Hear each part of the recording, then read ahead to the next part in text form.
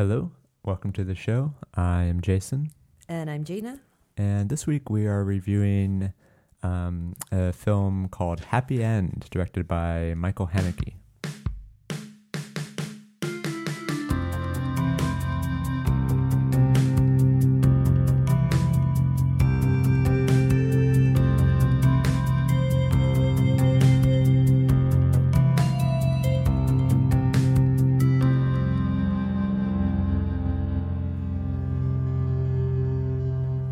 So Happy End is ultimately a family drama. As said before, it's directed by Michael Haneke, who you might know from such films as Funny Games, The Piano Teacher, and Cachet. And this film came out this week in Germany, but will be released in the US in December later this year, one of the rare occasions that we get to see a film before it comes out in the US.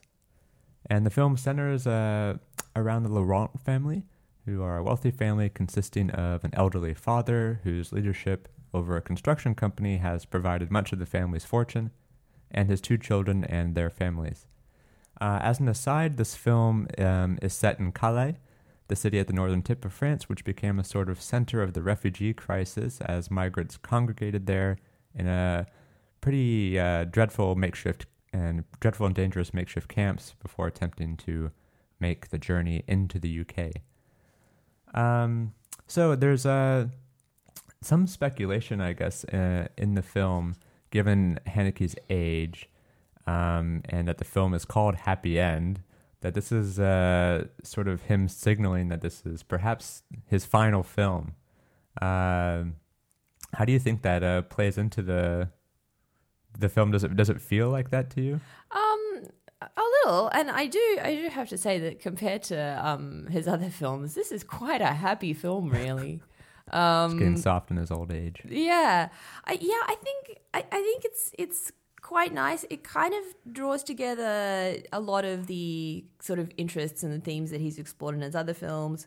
Family dynamics, issues of the gaze and observation, and how sort of cameras and surveillance have changed society. It sort of deals with euthanasia and old age. It deals with suicide and sort of the intrusion, I guess, of maybe tragedy into everyday life. And the characters as well, sort of, I mean, obviously, like, he's kind of using the same actors from a lot of his films. Isabelle Huppert in it, who's sort of like a staple of Haneke's French films. So he kind of seems to be, in a way, maybe creating similar characters to ones he's had before. So it does seem like an interesting kind of tapestry that weaves together a lot of previous material. And it does also, like, kind of because one of the sort of main storylines in it is the life of this kind of old family patriarch who without giving too much away, maybe feels that, like, his own time has passed, and kind of exploring that. It does definitely feel a little like a meditation on, like when do you bow stop? Out? Yeah, that was that was interesting too. It is, you did because a lot of the film centers on, like, it there are many characters in the film, but ultimately the story feels like it's told from the perspectives of both this person on, like, one end of the spectrum and another. So we have this old patriarchal figure who is, quite elderly and has seen a lot and is kind of, on the way out. And then there's quite a young... His granddaughter. And you sort of end up seeing most of the film, it seems like, through their perspectives, because they both are somewhat detached, I would say, from I guess, like, the normal comings and goings of life. they seem to basically look at the rest of the family with such kind of as if they're scorn, just like a bunch of, like, organisms, like animals, and just kind of it's nice. And that I think the granddaughter character, she's a really interesting character in this, actually, because she's kind of she really surprises you by turns in terms of you assume that she's going to do one thing, and she just kind of basically does a 180. Yeah. I think I would say as well, it's kind of interesting though that while this is sort of dealing with a similar kind of society that Haneke's portrayed before, it's really not as horrific as a lot of his other films. And it doesn't seem to be as critical of the bourgeois family unit, perhaps, as a film like Funny Games. And I did find it interesting that he's spent a lot of his career, it seems, kind of trying to scratch the surface of, sort of this social veneer that everything's great here and we're doing well, and, trying to get under the surface of that and to maybe show how sort of unprepared people who have had a good and comfortable life are to deal with any kind of serious issues. But this film really seems to take a kind of a different stance. It seems to be much more subtle and much less critical, I would say, of its characters, and kind of, in a way, viewing even the sort of perhaps less sympathetic ones quite a little more warmly. Yeah, really warmly, and just sort of maybe not being a critique of a group as like the bourgeoisie as a group, but more sort of looking at the individual people and how they act. And yeah, it was interesting to see a film centered around a bourgeois subject that really didn't deal a whole lot with the normal trappings of that type of a film, where they're basically portrayed as just being very amoral and just very completely narcissistic.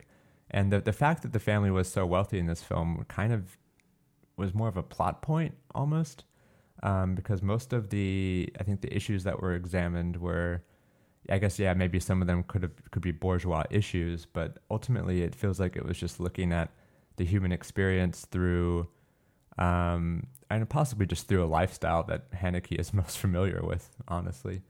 It really did seem like it was kind of just a meditation on just the general human experience, and he kind of had dispensed with all pretense of trying to sort of have a moralistic take or have some sort of well-defined message. And it was more, I guess that's why it kind of feels like it's a film made by perhaps an older person, because I don't know, I feel like that perspective where you sort of see everybody as kind of this stew of the same problems, and everything is the same as it always has been, and it's this like cycle. It's a young person's game. Yeah, it's true, but I think there were ways in which it wasn't successful, and this is something that that really bothers me, especially when kind of middle-aged or older directors make films, is that they get like so enthralled to new technologies, for example. And I just, every time I see a film where they spend 5 minutes, with the typing camera, something. on a computer screen while someone's typing an email, or looking over someone's shoulder while they're watching YouTube, and it kind of like, I can see that they're trying to sort of maybe come to grips with the fact that this is like a huge part of people's life, but I find it so dull. I find like it doesn't say anything new, and I think as like someone who's probably part of the Facebook generation, I mean, using Facebook is like the least interesting thing I can imagine doing. It's not like young people are just like, hey, see you on the Facebook. But I think like they're really at the Shake Shack. I do think like when I watch films like this, sometimes in part it seems like the director is kind of interested, but also just like really baffled. Has totally no idea. I think that also another way that kind of comes out is it seems like whenever they showcase these new technologies that people are using, like social media and having a phone with video. It's like all the characters do with it is basically send like dirty messages to each other or take dick pics, and they just use it to like satisfy some like base sexual urges. You never see anybody just like doing what everybody else does on Facebook, which is just scrolling listlessly through page after page of like just bullshit news stories. Sending messages like, did you get the milk? Yeah. Did you remember to take the cat to the vet? Yeah, but in all these films, it's like they're sending like incredibly like risque messages, or that someone that they always inevitably like leave open for someone else to read. Yeah. that kind of annoyed me. The other thing I did think was sort of an issue was that in a way this film dealt with too many problems, and some of them like kind of quite superficially. And so, there was like there was the refugee issue. Then there was this kind of workers' rights issue. Because the film sort of starts with lots of, quite kind of interesting scenes really that another character is watching on television of workers striking, and then the boss kind of coming on and giving the usual spiel about how we need to lose jobs to create jobs, and that's very fitting, I think, and very true. But then you do have to kind of think about like how does that actually fit into the rest of the film, and that's just the kind of a few of the social issues that come up. It was kind of a bit all over the place. And I couldn't tell if it was sort of intended to be more of signaling the setting and kind of like setting the scene of like, this is, this is where we are in this sort of post like neoliberalism era, like in the thick of it, I guess. Or if it was actually trying to comment on it. Yeah. What, people got very excited when it was announced that this film was going to be set in Calais. And basically the first thing you'll read about this film is that it's set against the backdrop of the refugee crisis, which totally is. Yeah, but that was really not a huge part of it, was it? No, not at all. I mean, there were maybe 3 scenes that even remotely dealt with it, and they didn't really deal with it in a very upfront way. I mean, this is not a film about that.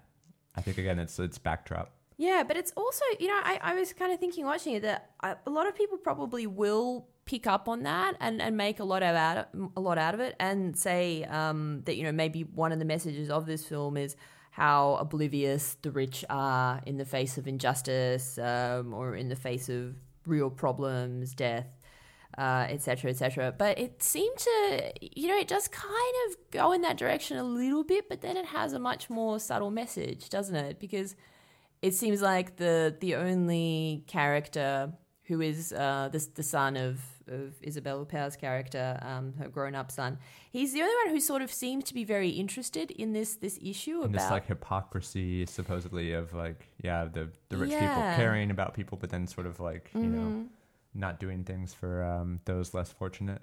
Yeah, but then you get the sense that he's quite hypocritical himself, and that he's kind of, it's this virtue signaling for him.